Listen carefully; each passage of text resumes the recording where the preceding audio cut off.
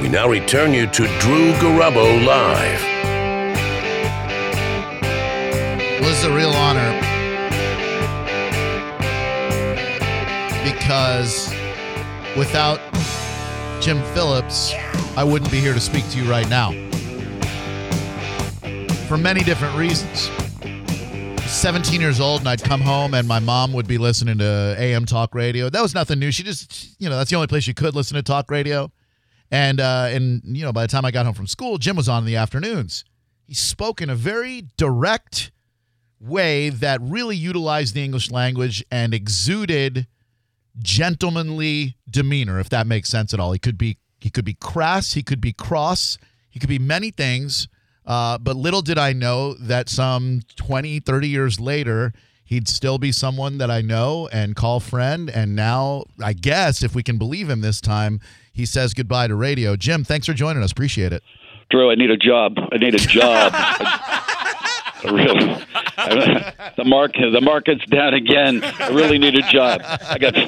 I got 50 years experience, 31 in talk radio. I can do this, Drew. I can really do this. I don't know, Jim. Oh, my God. I'm on the Drew Garabo show. I can't believe it. I'm on a bigger market than Orlando. Oh, my God. This is terrific.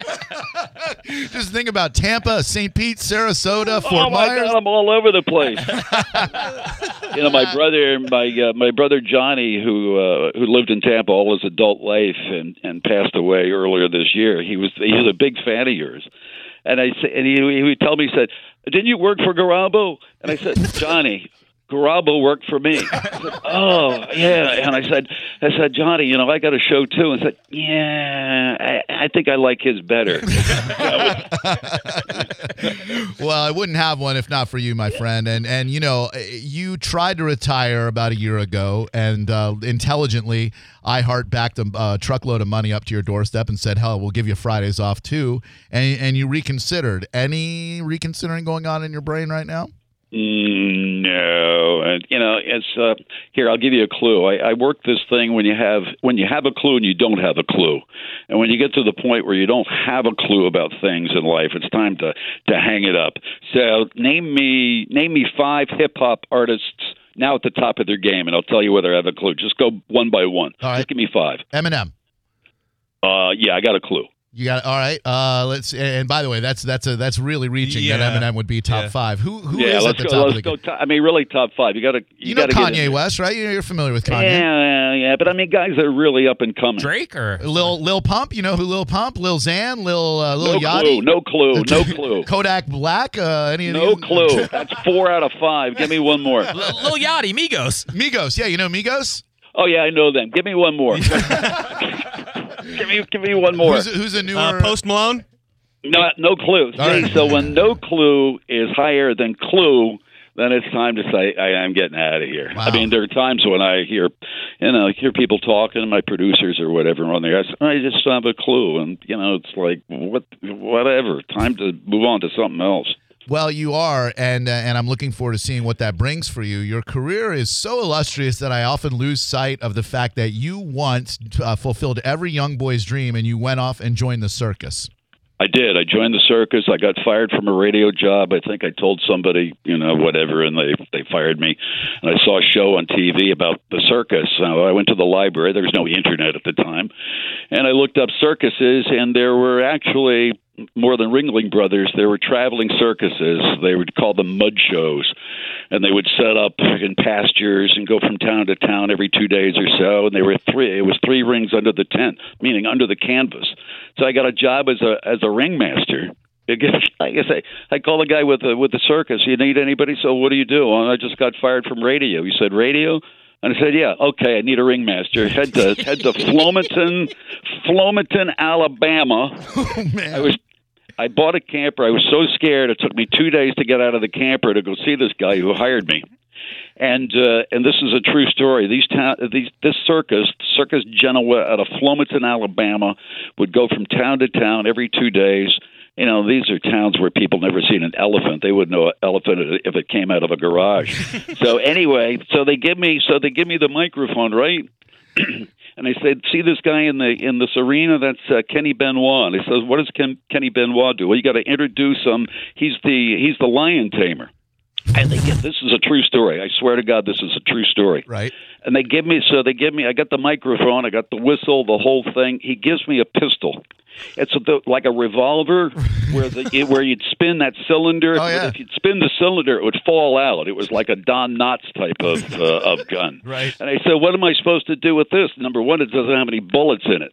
I said, well, if by some chance the Lions eat Kenny Benoit, throw the gun at him because you're going to be eaten next.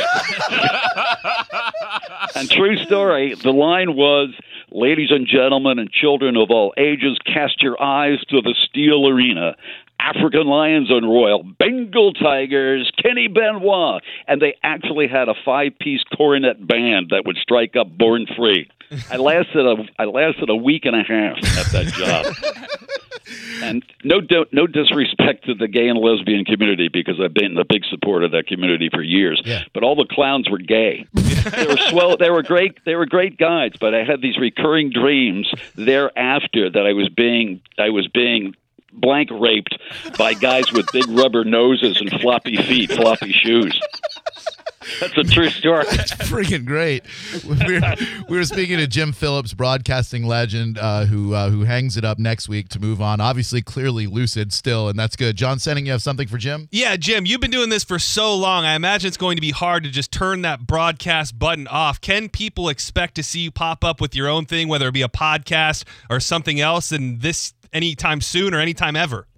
Podcast is number 3 on the list. Number 1 on the list is to take a microphone. I'm going to travel the planet with that microphone. And the first place that I stop and somebody looks at that microphone and says, "What's that?"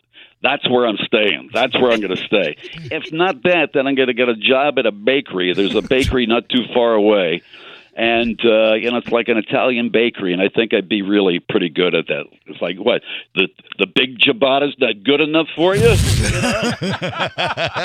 Well, you are the type to throw yourself into interest sometimes at the drop of a hat, and it fascinates me to think about how you've gone through them. And some of my favorite stuff was listening to you talk about skydiving on ecstasy. That was the first time. Yeah, let me just say, if you're going to skydive, and it was a tandem jump, thank God. You're strapped to somebody. Yeah, right. And I was on ecstasy, and it was wonderful. It was beautiful. The second time I did it, I wasn't on ecstasy, and I would don't do it. You're better off the first time with ecstasy. Let me tell you. Jim Phillips joins us. He does afternoons in Orlando, an icon who, I was talking to the guys before the show in our office, and I was like, man, when I think about the activities in which Jim and I, first of all, you helped me fall in love with shooting, something I enjoy to this very day. With the shotguns, we do trap and skeet and all that stuff out at the TM Ranch, and then we played one-on-one basketball for a while. You introduced me to Mahjong, which is a wonderful tile game that's somewhat card based, and then racquetball when I was out of radio for 3 years at the RDV, during which you told me, do not get back into radio. It's a horrible industry. Yeah, as a matter of fact, I remember the lunch. I was driving into work today, and I said, oh, yeah, because I remember we went out to lunch, and he said, what do you think I ought to do? And I said, Drew, I think you ought to go back to school. And I could see it in your face, like, I'm not doing that. I'm not going back to school. But the radio gig, it sure beats selling basketball tickets, doesn't it, Drew? Doesn't it? I mean, it does, man. And you Drew, I need a job. I really need a job. I mean, I'll work for nothing. I'll work for whatever you could. Just open the door for me, please. Well, you've done a lot for me, so I guess I could do that. And let me straighten something out. When the company said, "Hey, could you put in another year?" I said, "Well, give me a big bag of money and a 4-day work week." And they said, "We'll give you a 4-day work week." There was no big bag of money. You know this company as well as I do. And there was no big bag of money. I certainly do. Seth Kushner, something for Jim Phillips. Jim, when Drew first started working with you back in the day, did you ever think that he would make it in radio and be able to host his own show one day? Yes. Really? Yeah. I mean, you can tell. My wife refers to certain people, and she says they have the woo. They have, there's just, you can tell almost immediately whether somebody, if they utilize their talents, and as long as they don't piss off certain people, they're going to go far. I knew Drew would make it. I knew he'd be a star. That's funny. Oh my God, I'm on the Drew Garabo show. I can't believe it. Oh my God. I wish your brother could listen. My nephew might be listening. It's funny that you mentioned you right away when we started met, because we had the same office. Ed Till, I would work on his show, and I would sit in the same offices, Jim, not just completely petrified to even talk to him because I'd listened to this guy for so long. I even went to one of his personal appearances at a club, a nightclub, where he was supposed to greet people for either his birthday or an anniversary on the air. I wouldn't even talk to him. I just grabbed a Jim on a stick. I was like, love your show. Bye. So I would, and then finally we start talking, and he asked me if I'll hang out on his show. I was ready to quit radio. I took a full-time gig. This is Ed Till. My producer, Drew, is an idiot. This guy sucks. So I hated Ed. I was ready to leave radio. And then one day, Jim just turns and he goes, boy, that Ed can be a real jerk, huh? and I was like, oh, my God. He talked to me. And from there, I went to work on his show. I do fart jokes and stupid voices that would make him laugh. And then Ed Till holds the record for working at the most radio stations in the United States. I think he's worked at literally every radio station that broadcasts. And that was a pretty good Ed Till impression. Thank you. I show the guys, and then we have to go look him up on YouTube to see how accurate that is.